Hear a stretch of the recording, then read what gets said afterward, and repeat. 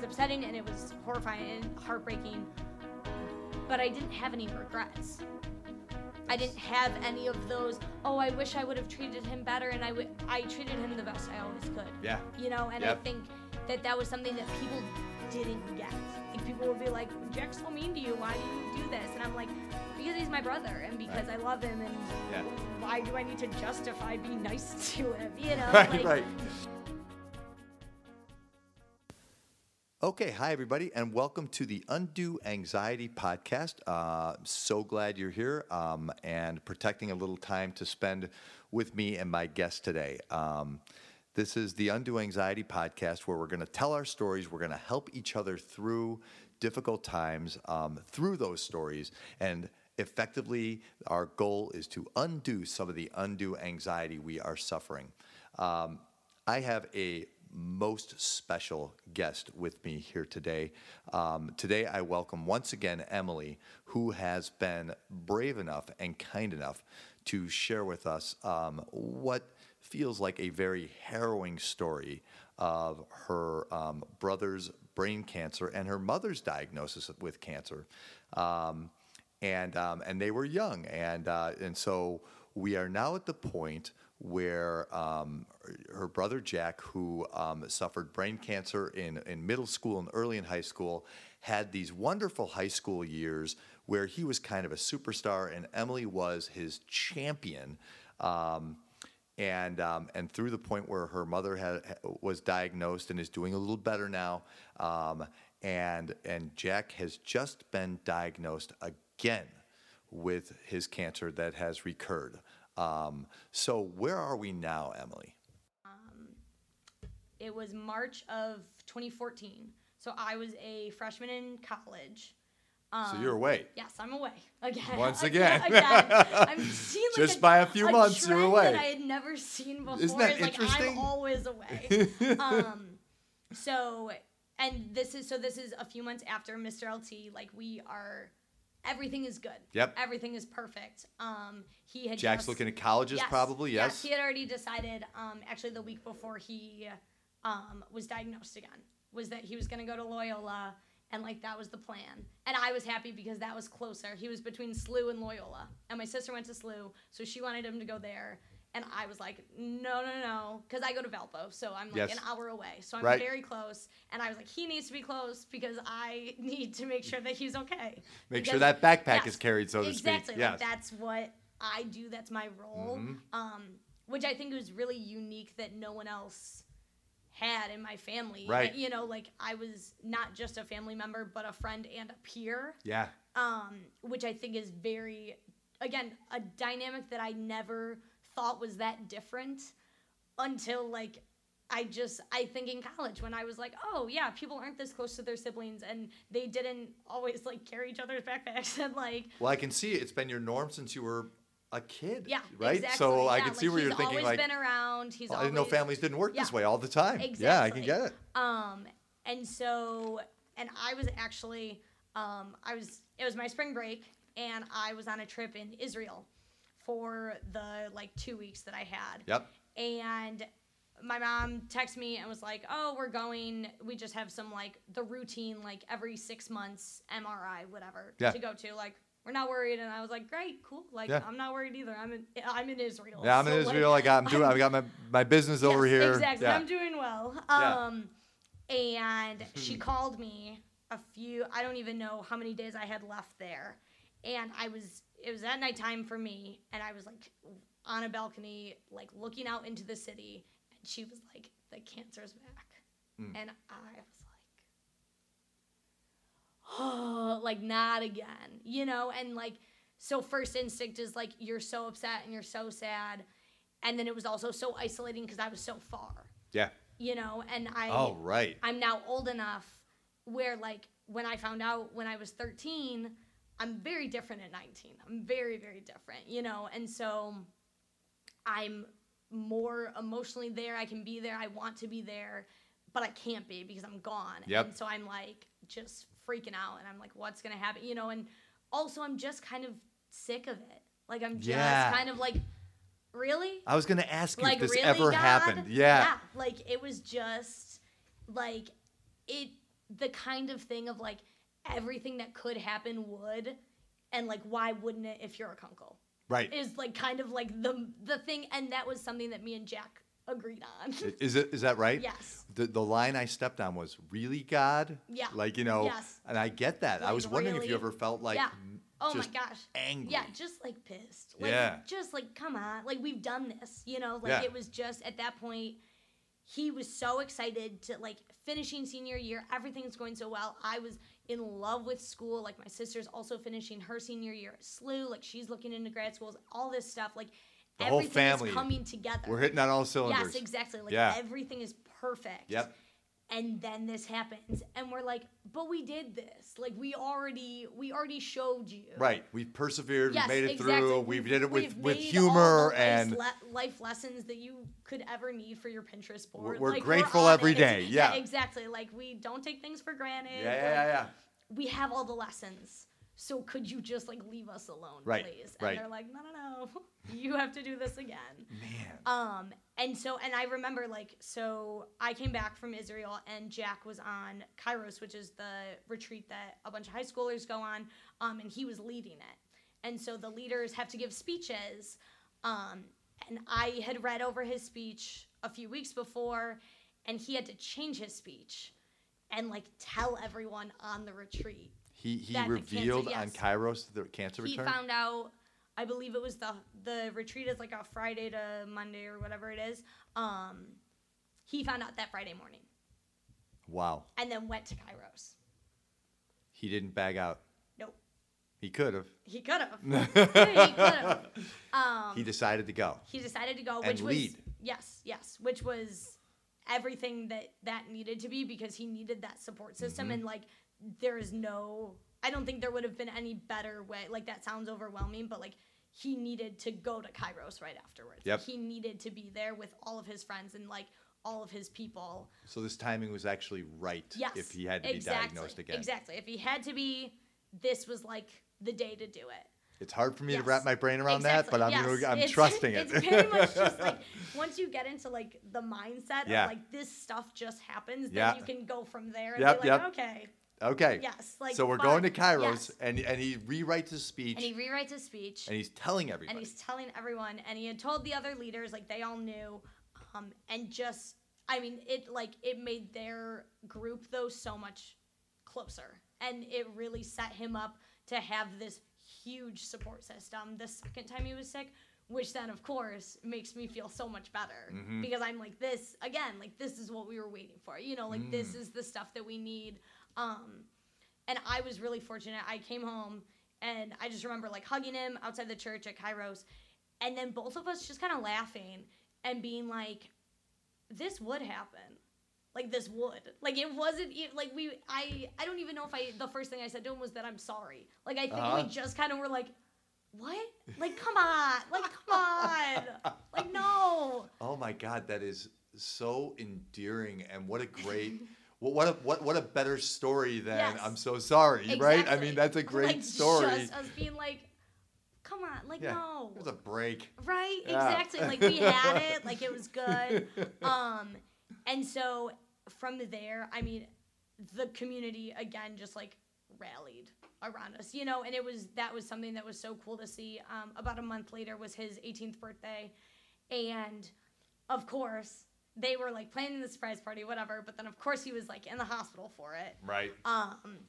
And so they, like, rescheduled this whole thing, and his friends pick him up at 4 o'clock in the morning and, like, bring him out blindfolded with me because I was like, I'm staying with him. Carrying the always. backpack, Yes, man. exactly. Yes.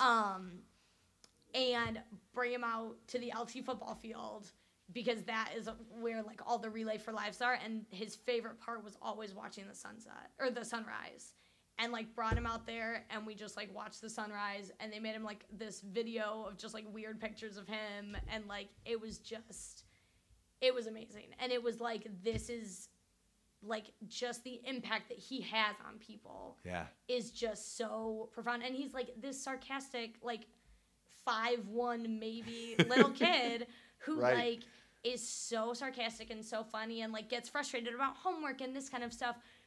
But everyone knows how much he cares. Yeah. Whether that's through the simple thanks he gave me when I like pointed him in the right direction. You know, it's not going to be that outgoing like pouring of love, but everyone cares about him and he makes it known how much he cares about everyone else.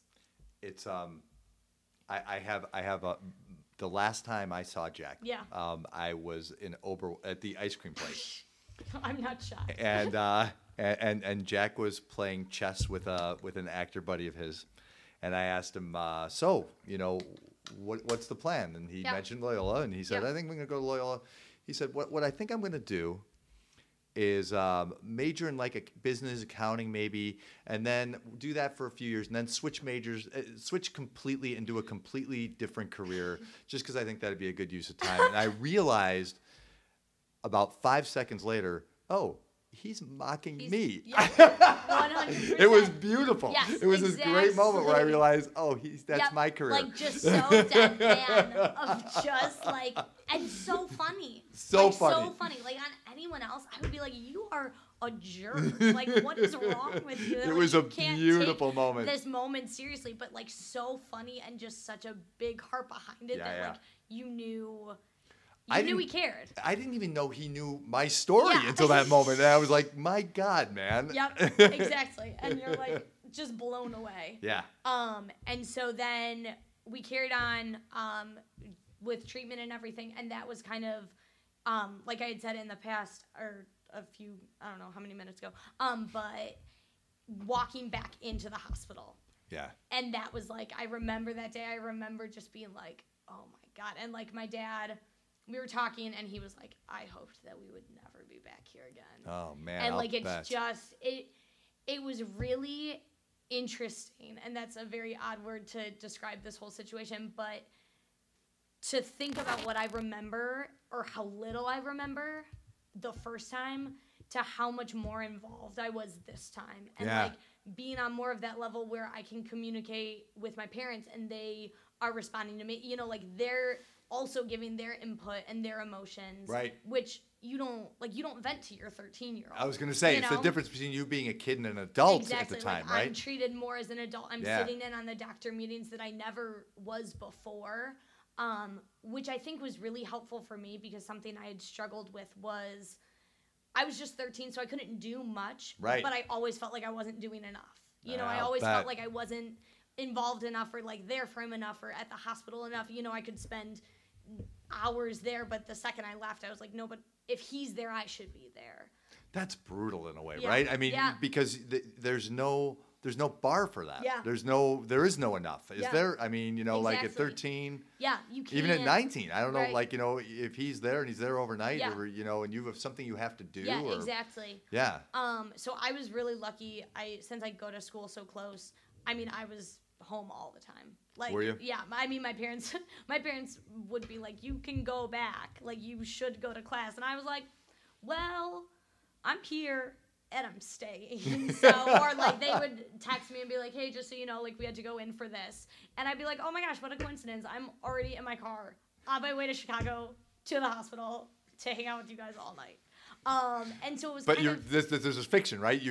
Would you get in your car, or were you really on your way? I would not be on my way, but I would get in my car. But you were going. Yes, I was going. Like the second they were like, "Oh, we're going," I was like, "Wow, crazy, me too." What a funky freshman year of college for one thing, yeah. Yes, yeah. I mean, it was crazy because Valpo, it's about 4,000 or 5,000 students, so smaller, which I really liked, and I liked that it was close to home, actually, because when I was thinking about schools, I was like, if my grandma gets sick, if anyone gets sick, like, I want to be close. And so, and your mind was working differently than everybody else's mind, because you think it's possible. Yes, exactly. Like, people are thinking, oh, I want to be close because I just want to be close to home, or I want to be far because I want to get the hell out of here. Or I might be homesick or something. Yes, exactly. Yeah. Where, like, none of that ever crossed my mind. It was like, I need to be like, accessible, you know, like, I need to be a driving or like a train ride away, and it needs to be quick. Like, I need to be able to get home. And I'm not hearing, like, you know, and I feel so ripped off because I couldn't go to UCLA or something. No, oh my gosh, I love Valpo. Like, more than, it was the perfect school for me in so many ways, but that was a factor that and most people, because people ask, do you want to go close, do you want to go far? Right. And no one asked, like, why. So I never had to explain it, which was good, because then they would have been like, you're crazy. Right. Family? You're staying for your family? Are you kidding? Like, the possibility of an illness? Whoa, like, that's weird. But it was true. You know, it was all those factors into one, and I also then got to see how the Valpo community kind of rallied around me as well. So it was going to be for Jack being in remission for 5 years. Right. But then once he got sick, I ended up doing St. Baldrick's just because he was sick again. And so I shaved my head, and it was so fun. Like, it was? Yes, it was awesome. 10 out of 10 would recommend. No kidding. Yeah, it was amazing. Why was it fun? What was so great about it? I think, like, the event itself, like, just having your hair shaved off is, like, fun. Like, it feels kind of cool. It's crazy. It's different. It's crazy. It's different. And I think just kind of the rallying behind Jack in a way that I could have never before. Yeah. I think was really cool. I remember calling him and being like, Jack, like, I'm going to do St. Baldrick's. And he did not say, like, oh, that's so great, oh, whatever. Was like, you know you're not going to look good bald. And then his next comment was like, it's not fun being bald. To which I responded, I said, no, it's not fun having cancer. It probably is fun being bald. And You've never been bald without cancer, Jack. Exactly. Like, you have that association, and I do not. Oh my God, man. I love that you can laugh about some of this stuff. That is beautiful. Yeah, and so, like, he was like, you're not going to look good. Like, that's not. And I was like, I'm not doing it to look good, right. Jack. Like, Clearly. I literally was like, I'm doing this for you. And he was like, I didn't ask you to. And I was like, okay, well, I'm still doing it. Yeah, and then, of course, like, he's, like, secretly thankful. And it's like, I really appreciate of course that. He is. But, like, of course he is. On the surface, it has to be like, what are you doing? You're right. so You stupid. idiot. Bravado. Yeah. Exactly. Uh-huh. But yeah, so the Valpo community kind of knew. I had just also joined sorority life, so it was a big, like, I was getting more involved on campus. But it was still kind of this thing of, like, everyone is talking about it and everyone is, like, saying they're so sorry and blah blah blah. But, like, they've never met him. You know, he's a figment out there. Yeah, I have a handful of friends who actually got the chance to meet him. And beyond that, like, I don't, you know, and that's what's so, I think, really crazy, just to think about is, like, the way that community rallied around me, the way the LaGrange community rallies around us, you know, like, just that kind of stuff. So you really felt that support? Yes, yeah. So I really felt that support, which was comforting, especially being so far and being not in my element of where Jack was. How hard was, this time you were really away. Yes. How hard was it to be that far away? Even an hour seems like nothing, but it's a million miles away, right? I think in some ways it was hard, but I also think it was enough of what I needed. I think that, again, the first time that he was sick, my parents did such a good job of, like, balancing that life and being like, you are not giving up everything just because he's sick. And I think that's definitely something that's come through since then. Did you think about it? Suddenly I realized, I bet you thought about not going to college I was definitely going, but it was, I actually ended up adjusting, like, my study abroad schedule and that kind of stuff when he got sick, because I was like, I don't know what's going to happen. And, like, this is just something that needs to be taken into consideration. And again, just factors that don't occur to other people, right? Because they've never had to. Yeah. You know, and so it's things that the second he got sick, I was supposed to study abroad a year, like the next spring. So not even that recent, right? But I was like, if something happens, if, like, he is going to be home, if he's not, whatever, like, I just am not ready to go then. And I got to be ready to be going to Chicago anytime. Exactly. Is it hard to make, like, I'm just picturing the things that college students do, you know, like your schedule, going out with friends, you know, partying. Is it hard to make stuff a priority when you know your brother is sick back home? It kind of was, but it also wasn't, because Jack was the priority hands down. And so it just kind of was like, okay, this is what I need to do to get back for these certain classes and that kind of stuff. Got it.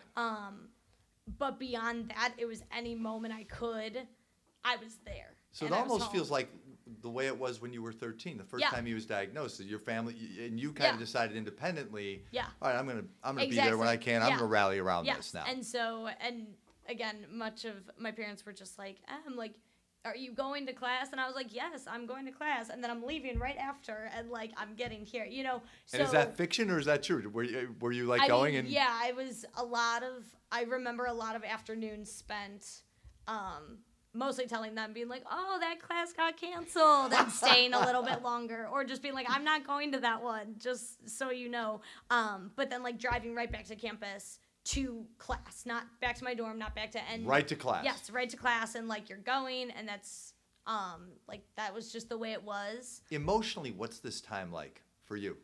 I think it was really. I felt like I was living in two different worlds. Of like, I mean, mostly because I was. Yeah, man. Of when I was at school, it was also a nice because like as a freshman, I didn't have many obligations. Like commitment wise, I wasn't in charge of anything. You weren't president of a sorority or something, right? Yeah, no, none of that. And so it was nice that I had more flexibility where if it was a year like this year, I would have to be at school and I would have to be present and I would have to be doing things. And so it was kind of also just nice to be able to go home and just kind of process it all there and then go back to school and be just a college student.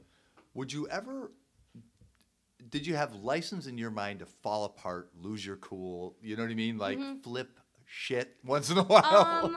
That was mostly what the car rides was a lot of just like blasting music and just letting it all out.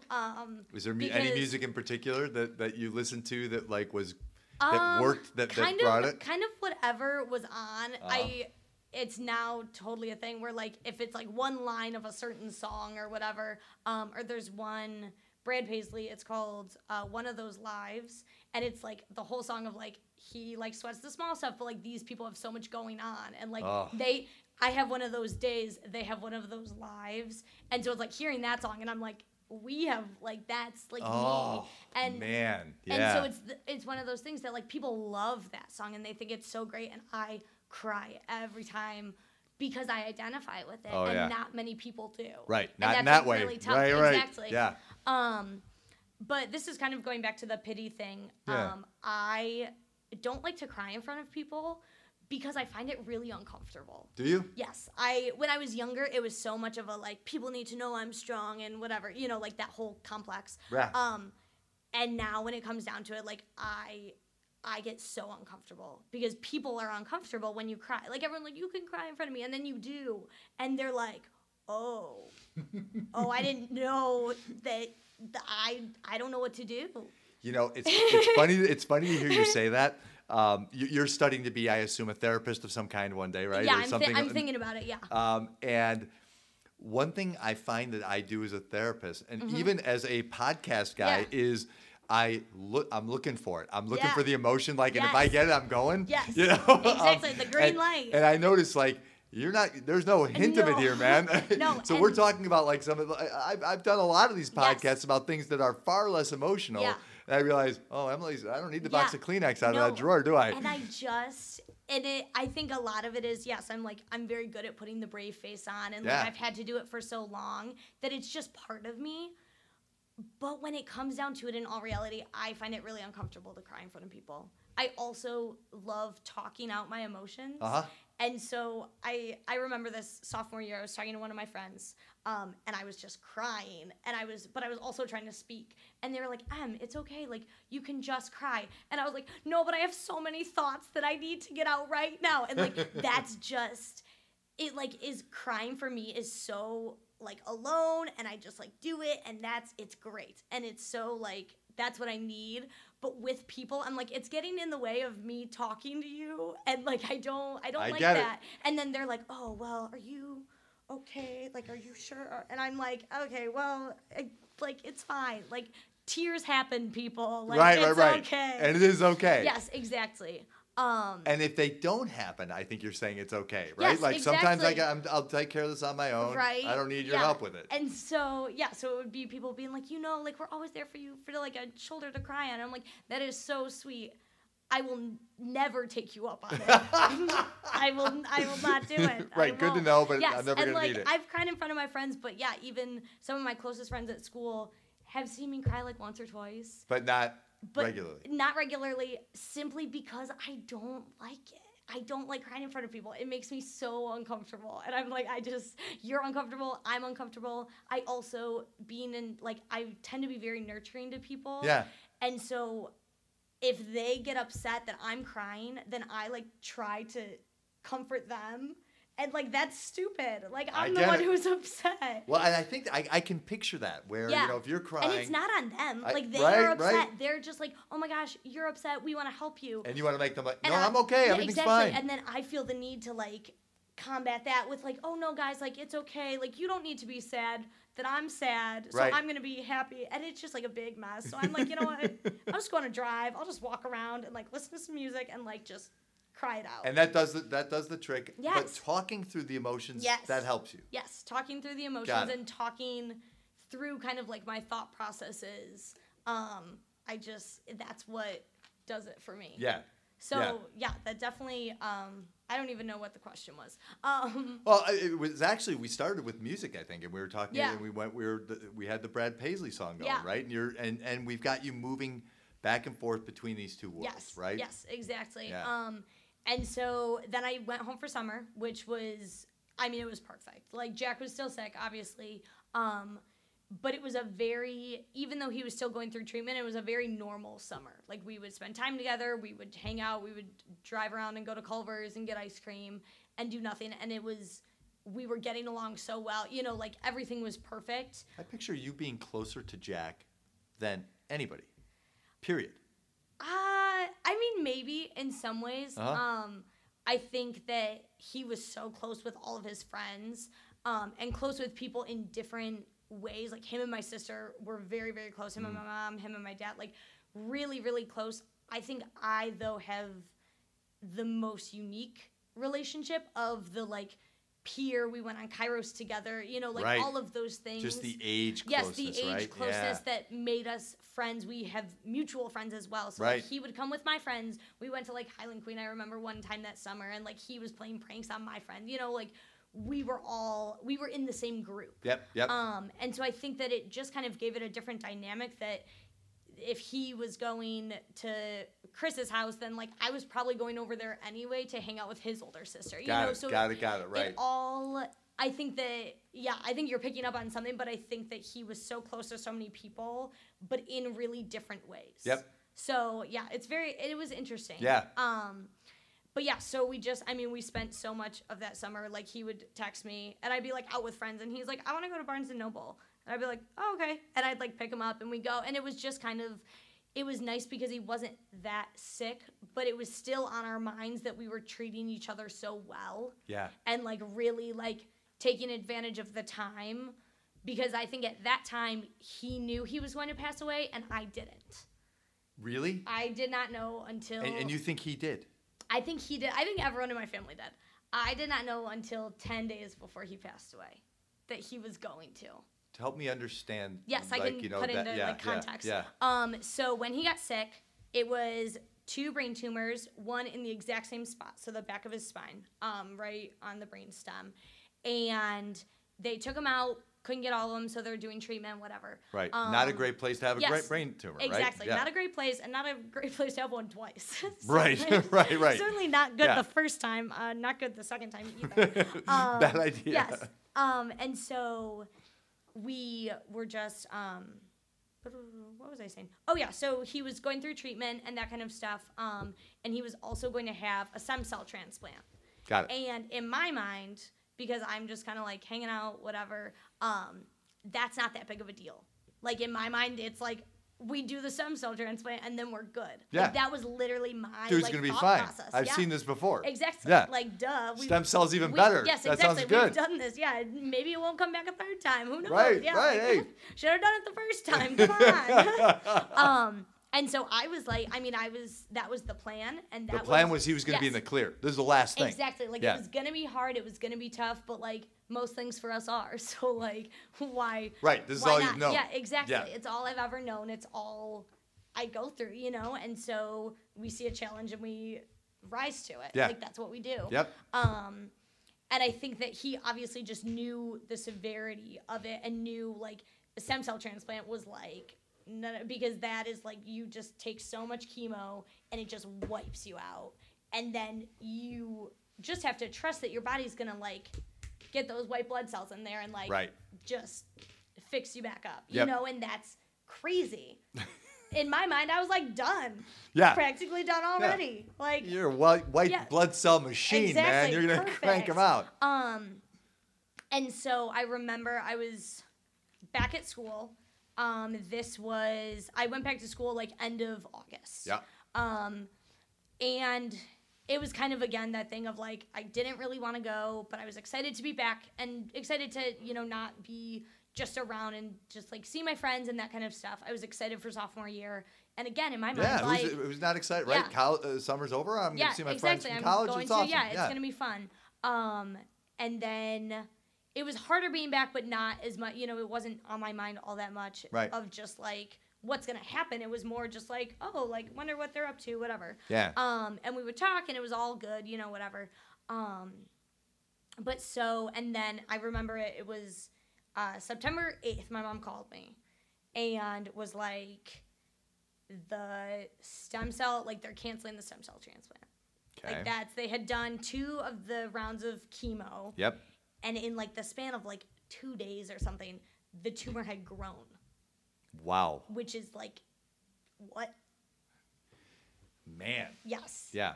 And so I've heard young people develop healthy cancer. Yeah. In the worst way, you know? Exactly. Yeah. And so I was just like, I remember I was on the phone with her. I, like, went up to my room. I was in the dorm, went up to my room and just, like, watched Gilmore Girls, which is my favorite show, and just, like, slept and, like, cried and was just like, oh my, like, this is happening.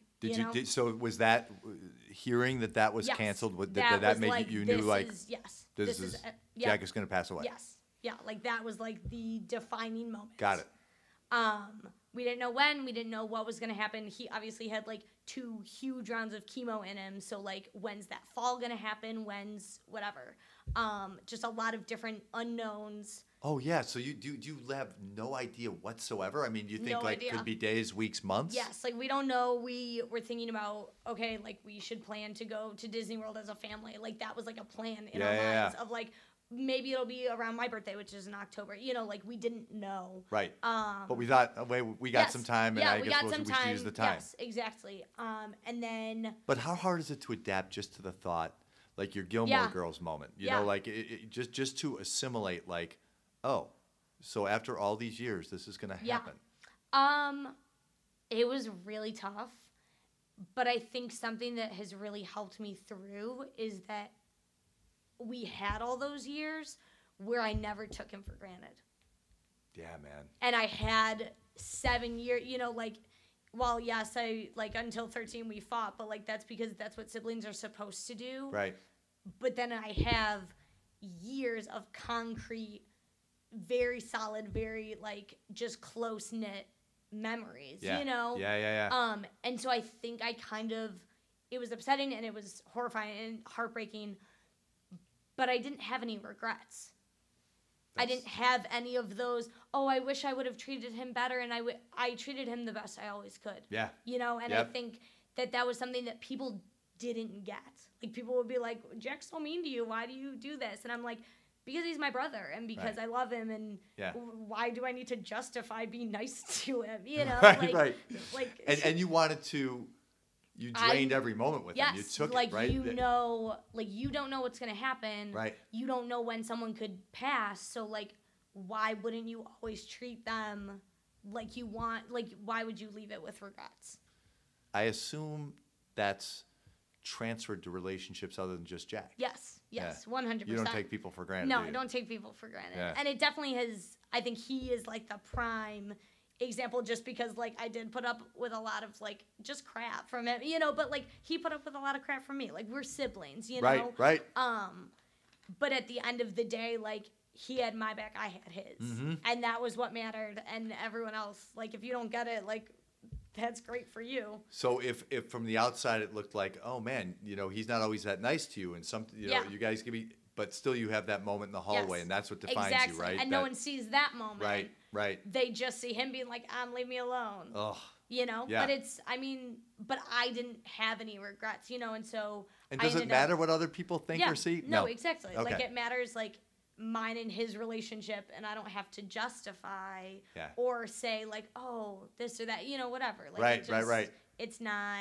If you don't like it, then you should treat your sibling better. Like it's not my problem. Yeah, and maybe that's part of the point here, right? Exactly. I mean, if we have a broad point, maybe it is like take nobody for granted. Yes, period. Exactly, and don't wait until it's too late. And you always hear that. That's so like stereotypical in every movie and TV show, whatever. But it is kind of something that I made sure stuck with me from 7th grade. Right. Because even when I was frustrated with him, I'm like, at least he's here, at least like, right. Good point. When you think about it. But so then I ended up going home that weekend because we just were switching some stuff around. I had plans for like the next few weekends to come home. Okay. But I just wanted to come home. And so my mom picked me up, all good. And we went to Culver's and we drove around. Was Culver's a thing? Culver's was a thing. Culver's was 100% a thing. All right. It sounds like a thing.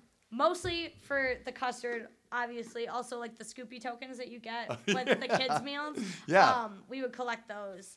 And that's awesome. Do you still have them? Yes. Yeah. Well, Jack, you get prizes for it. So Jack has like his like cone and like all that stuff, like the Scoopy dog.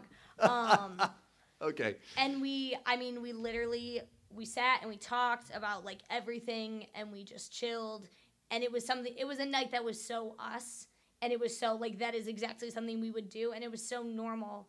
And I remember sitting in Culver's and looking at him and he had just said a joke and I was laughing. And it just like hit me. And I was like, this isn't going to be forever. And that was really, but like, obviously I didn't want to like tell him like, look at this epiphany I just had. Because he'd be like, you. Like, are you kidding? Like, I'm just trying to eat. Like, I'm just trying to enjoy my custard. No kidding. Right. And, and you get to live. Yes, exactly. Like, come on. Easier to say on your end. Exactly. Yeah. And so I kind of like recovered from that. But as far as like him passing, him and I never really touched on it. Because even at the Culver's night, you guys just talked as if it was a normal night.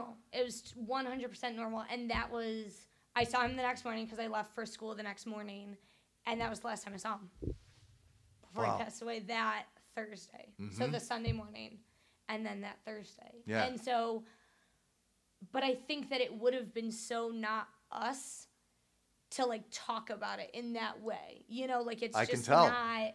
That's not how we were. That's not how we operate. We're not the type of people who are going to sit there and be like, oh my gosh, I wonder, like, how long do you, like, I don't even know how that conversation would go, especially between us. Like, well, it sounds to be like dry and odd and clinical in a way that your relationship wasn't at all. Never. Like, he got diagnosed again, and I was like, are you kidding? Like, what? No. And he was like, I know, this is bullshit. And, like, that's how we are. That's how we were, and so he probably appreciated that so much. The normalcy. Right? Yeah, exactly. And I mean, like even knowing like, people, I don't know how many more days left I have on earth, but I'm having fun and sitting with my sister at Culver's and we're just shooting the breeze. We're just hanging out. Yeah, we're hanging out. And, normal. We had even been talking because when I came home, he was like, oh my gosh, I'm so excited for Culver's. He's like, I told all my friends that I was so excited. And like, I was like, oh my gosh, I told all my friends that I was so excited. And both of us were talking. We obviously were excited to go together. Yeah.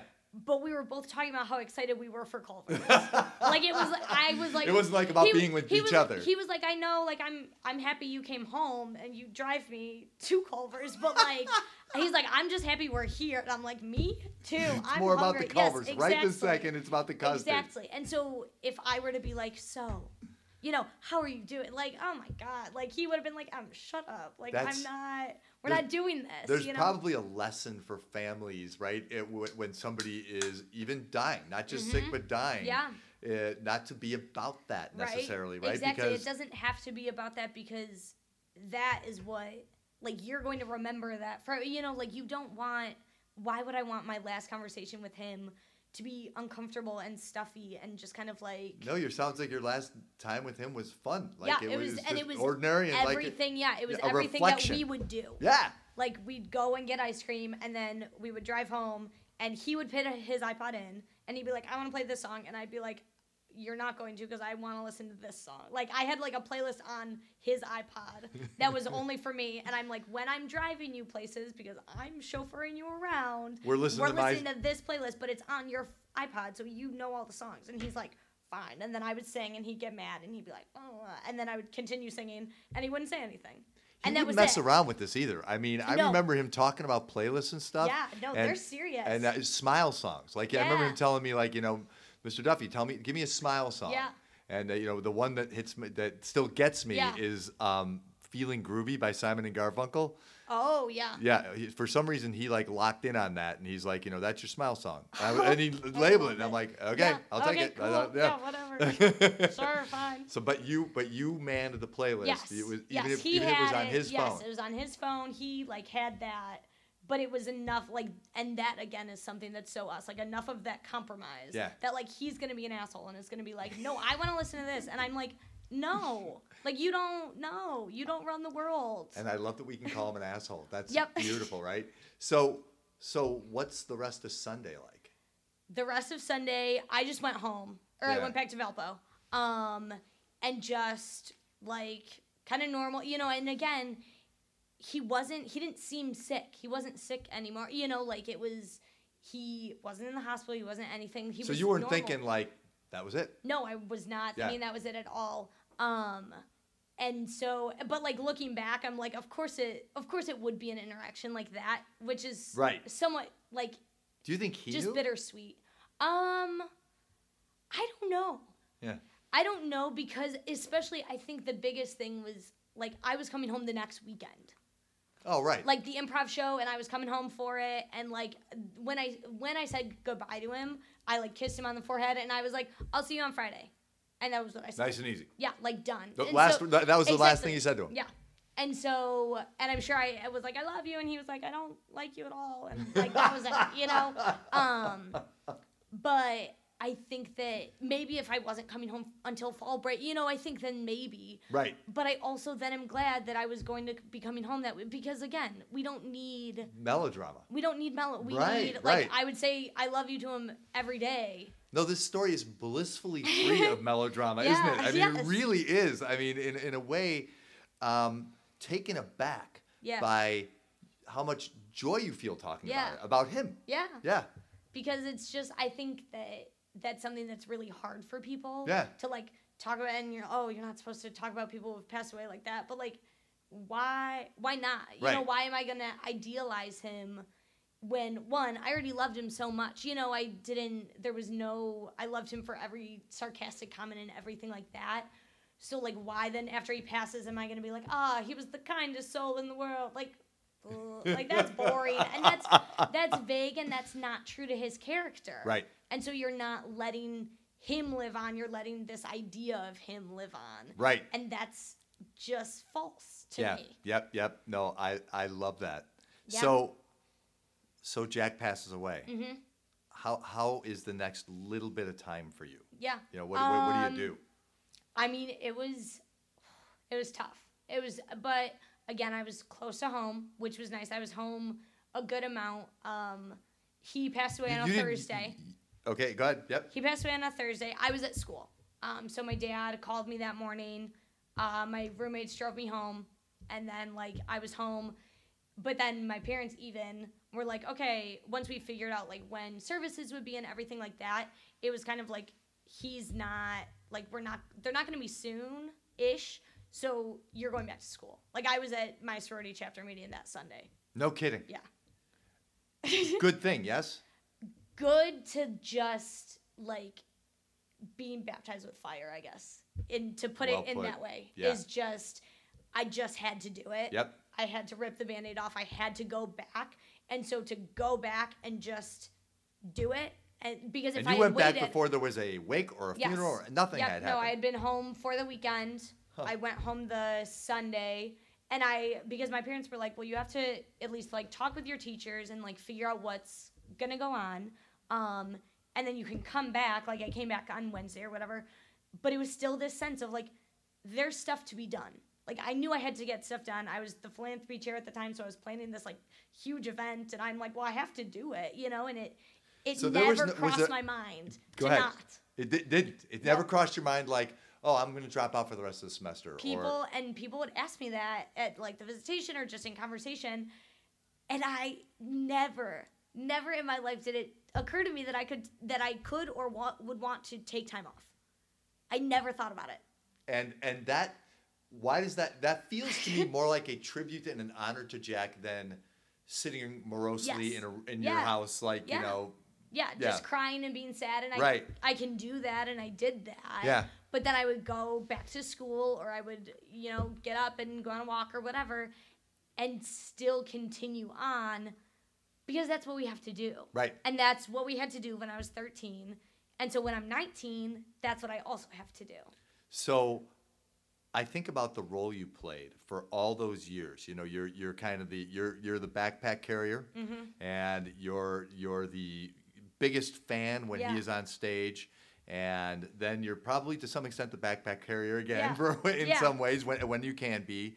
When he's gone, is it odd not to have a role in his? Yeah, that's a very good question. It is. But it also, I think in some ways it's been 2 years now, and it doesn't feel all that real still. Like there are days, obviously, that of course it hits me and it's there and it's real. Yeah.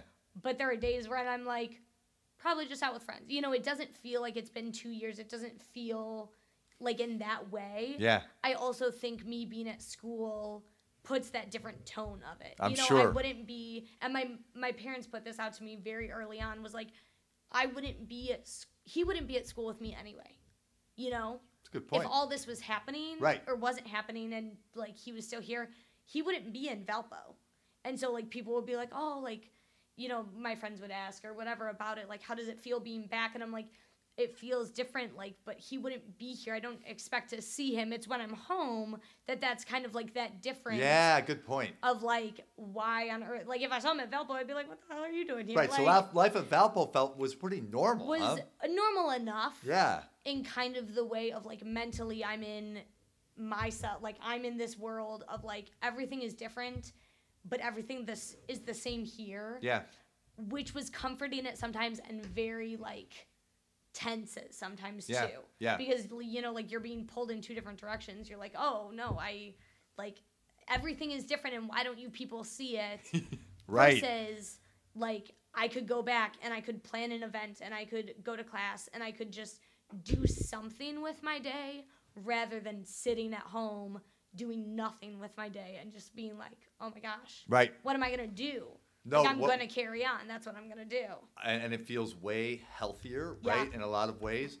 And yet, when I think about people's expectations about a family that's grieving, there's like, like you said, like, I don't like crying in front of people. And I'm thinking, ooh, man, I bet a lot of people were expecting you to cry in front of them. So my roommate at the time and then my best friend, they drove me home. Okay. And we talked about it later, and one of the girls was like, she's like, I don't know why. Oh, yeah, you're in the car with friends. I'm in the car with friends. Yeah. And I put in my iPod, I turned on the music really loud, and I sang the whole time.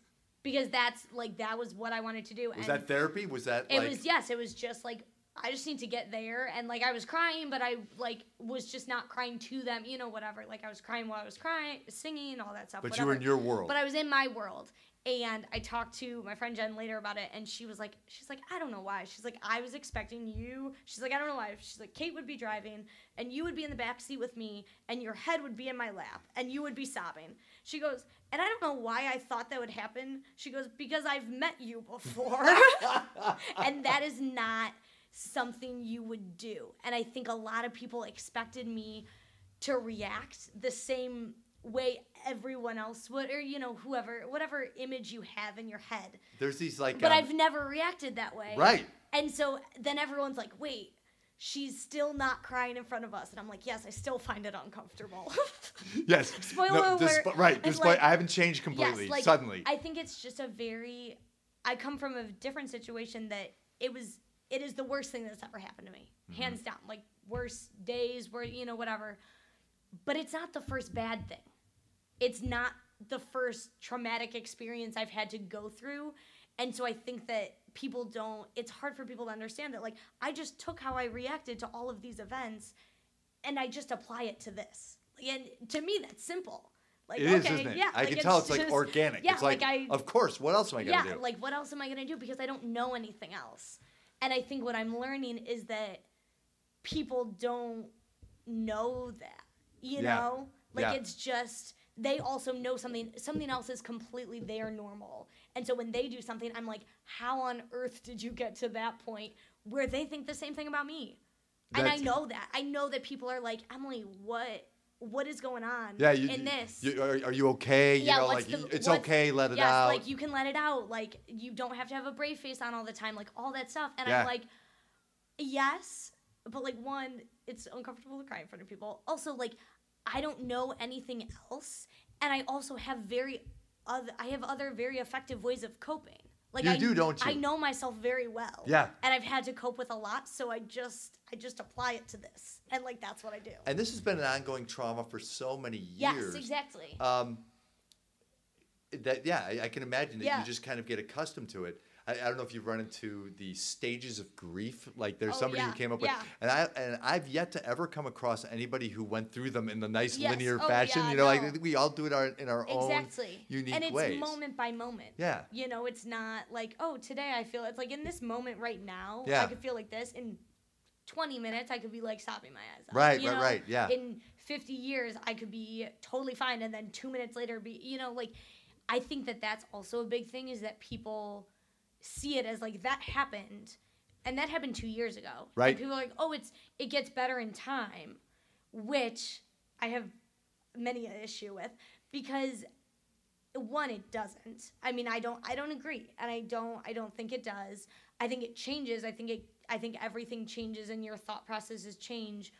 But I'm also every day I'm one more day away from the last time I saw him. Yep. And I think that that's something that people don't think about and people don't see because they're like, oh, it's been long since it happened. But, like, you're still trying to preserve that memory. So how do you do that when everyone's like, oh, it gets better in time? She's, like, probably not as upset. Yeah.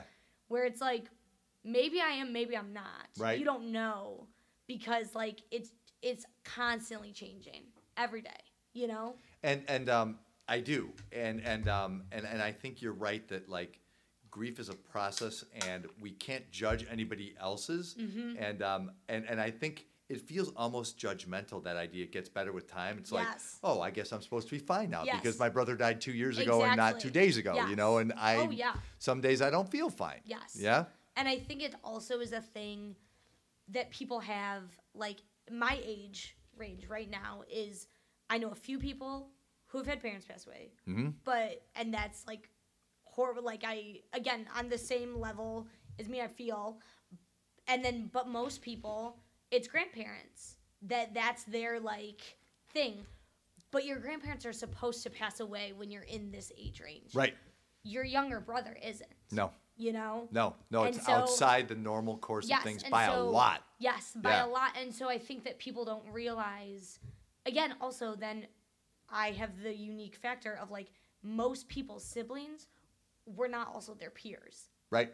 You know, like, and there's so many levels to our relationship that I think that it just, people are like, what? You know, then you put me in a situation on a campus where no one's really met him, you know, and they've read the blog posts that he wrote and they've seen posts and that kind of stuff, and you can get a feel. But most 18 to 22-year-olds have not been through what I've been through. So you don't get that good feel. So I don't get that good feel, and I'm not in the same building as, like, the one person who I knew always got it. Right.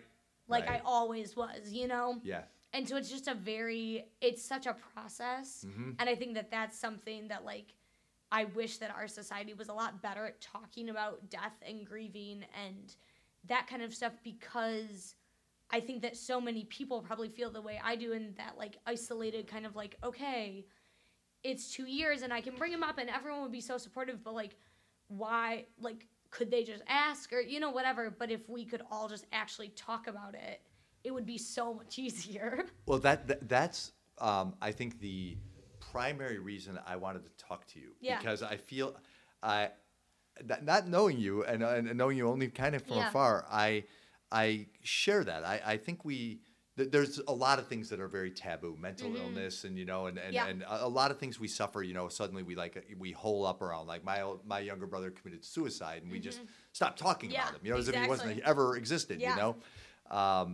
And, you know, and I think about Jack fairly frequently, and, you know, and I can imagine, no, it doesn't necessarily get better. That's not the right word, you know, but it's probably good to talk about death, talk about the people who were alive and here, and not make that taboo or awkward or weird, you know? And because then everyone's like, oh yeah, but he's still alive in your heart. And you're like, yeah, but, like, that's just, you know, if we can't have a real conversation behind that, then, like, that phrase means nothing to me. You know? Don't give me bullshit comfort exactly. too, right? Like, oh, please. Oh, and don't decide how he's still alive in my heart. Like, if Jack would, like, heard that someone was like, oh, you're still alive at M's heart, he'd be like, get me out. Like, I do not want to do that. Like, no.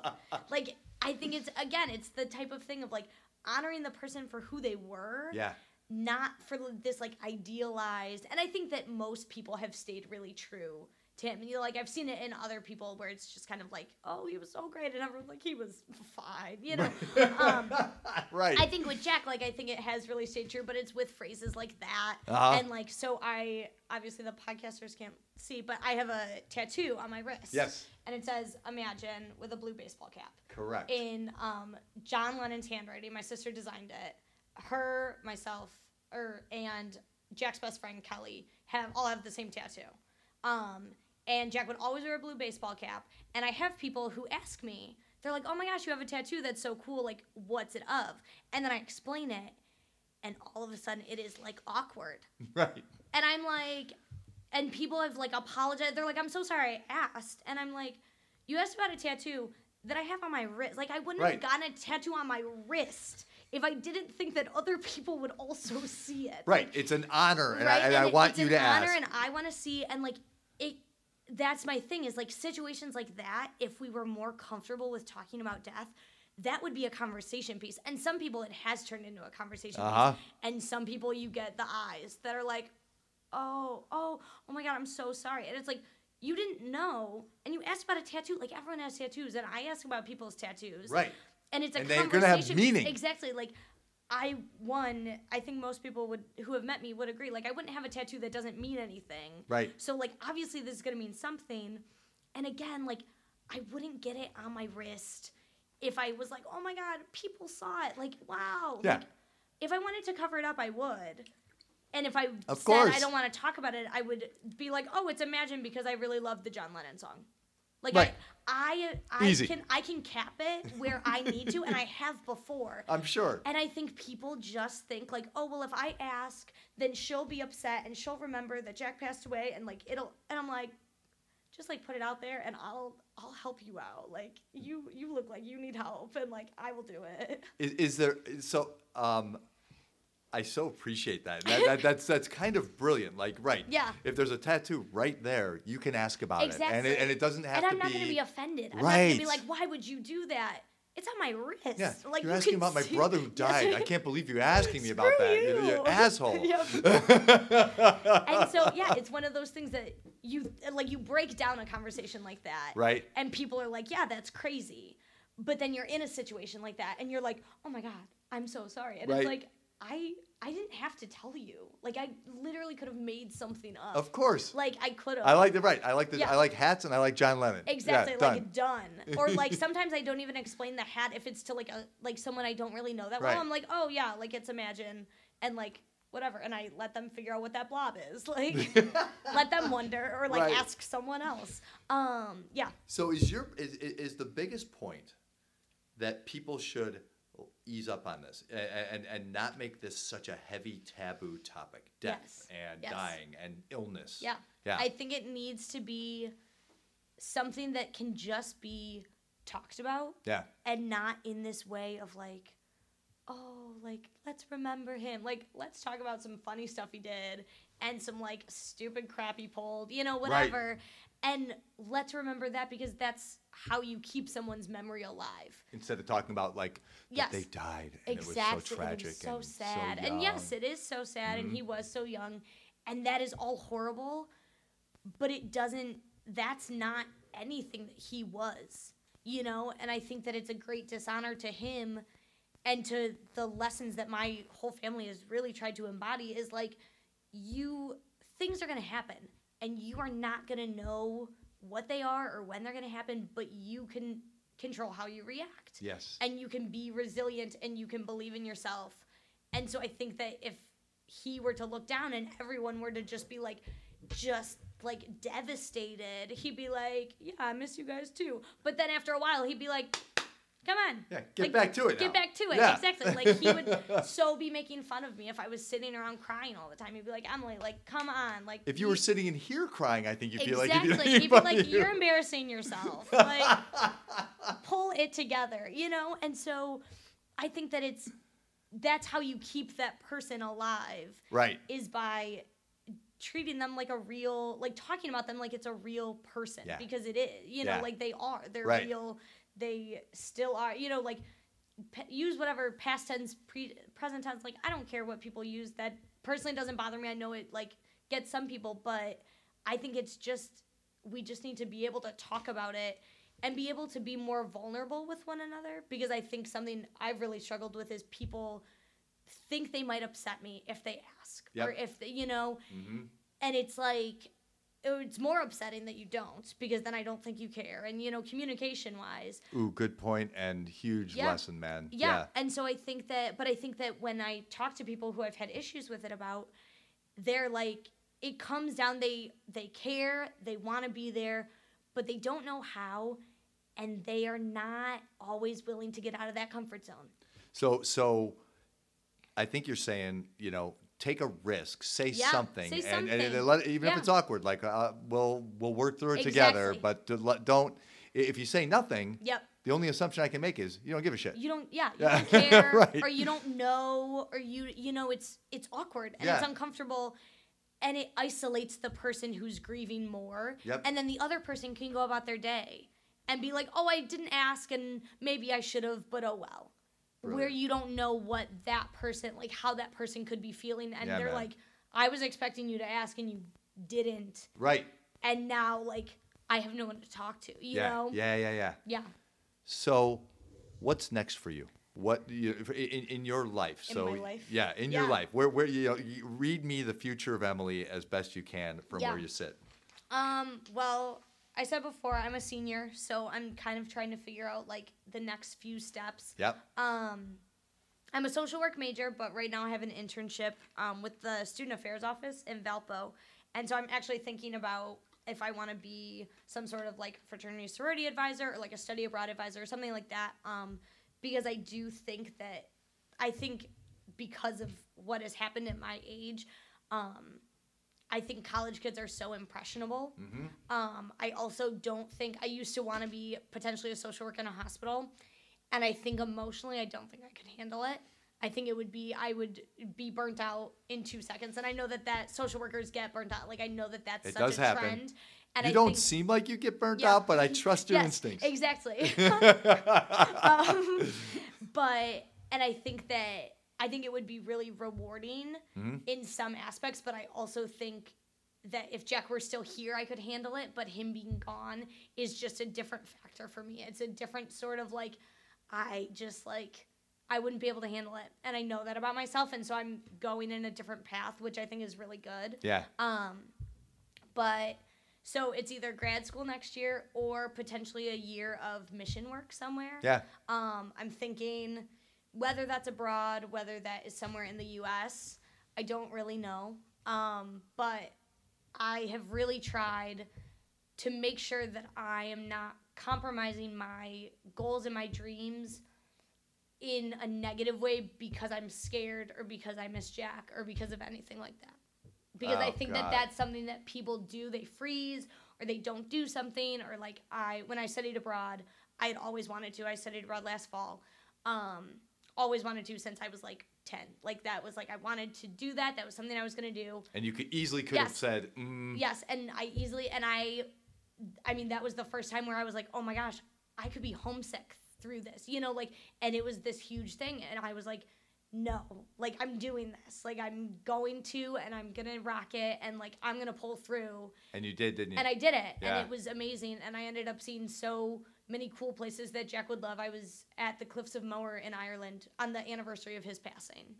And then I went to Abbey Road the next most day. Beautiful? And you went to Abbey Road the next day.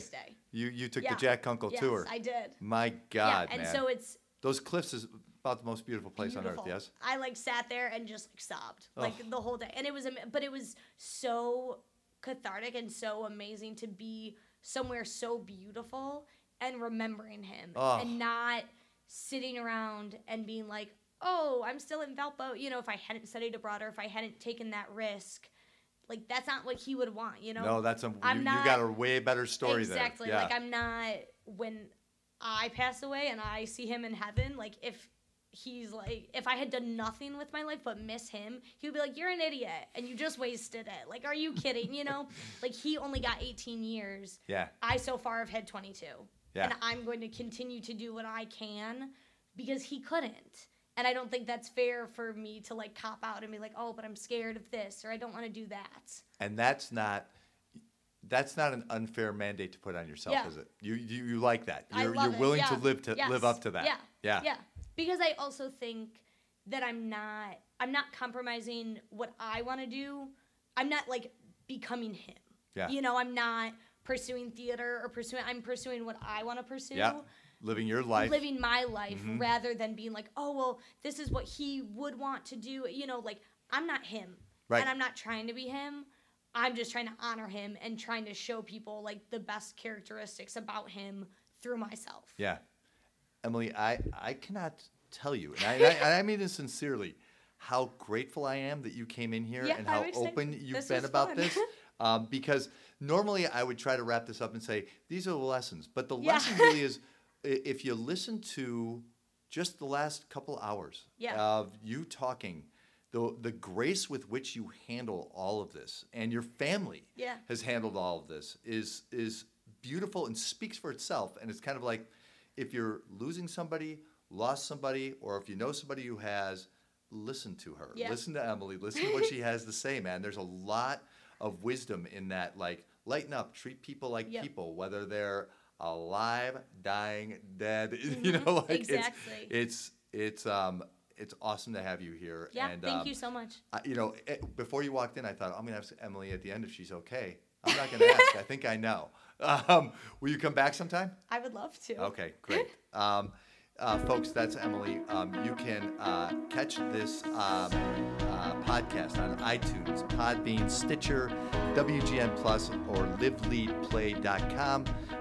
If you are a parent, there is a free parenting program. It's not cheesy. It's not dorky. It's just 5 little videos to watch on my website, drjohnduffy.com. I encourage you to check it out.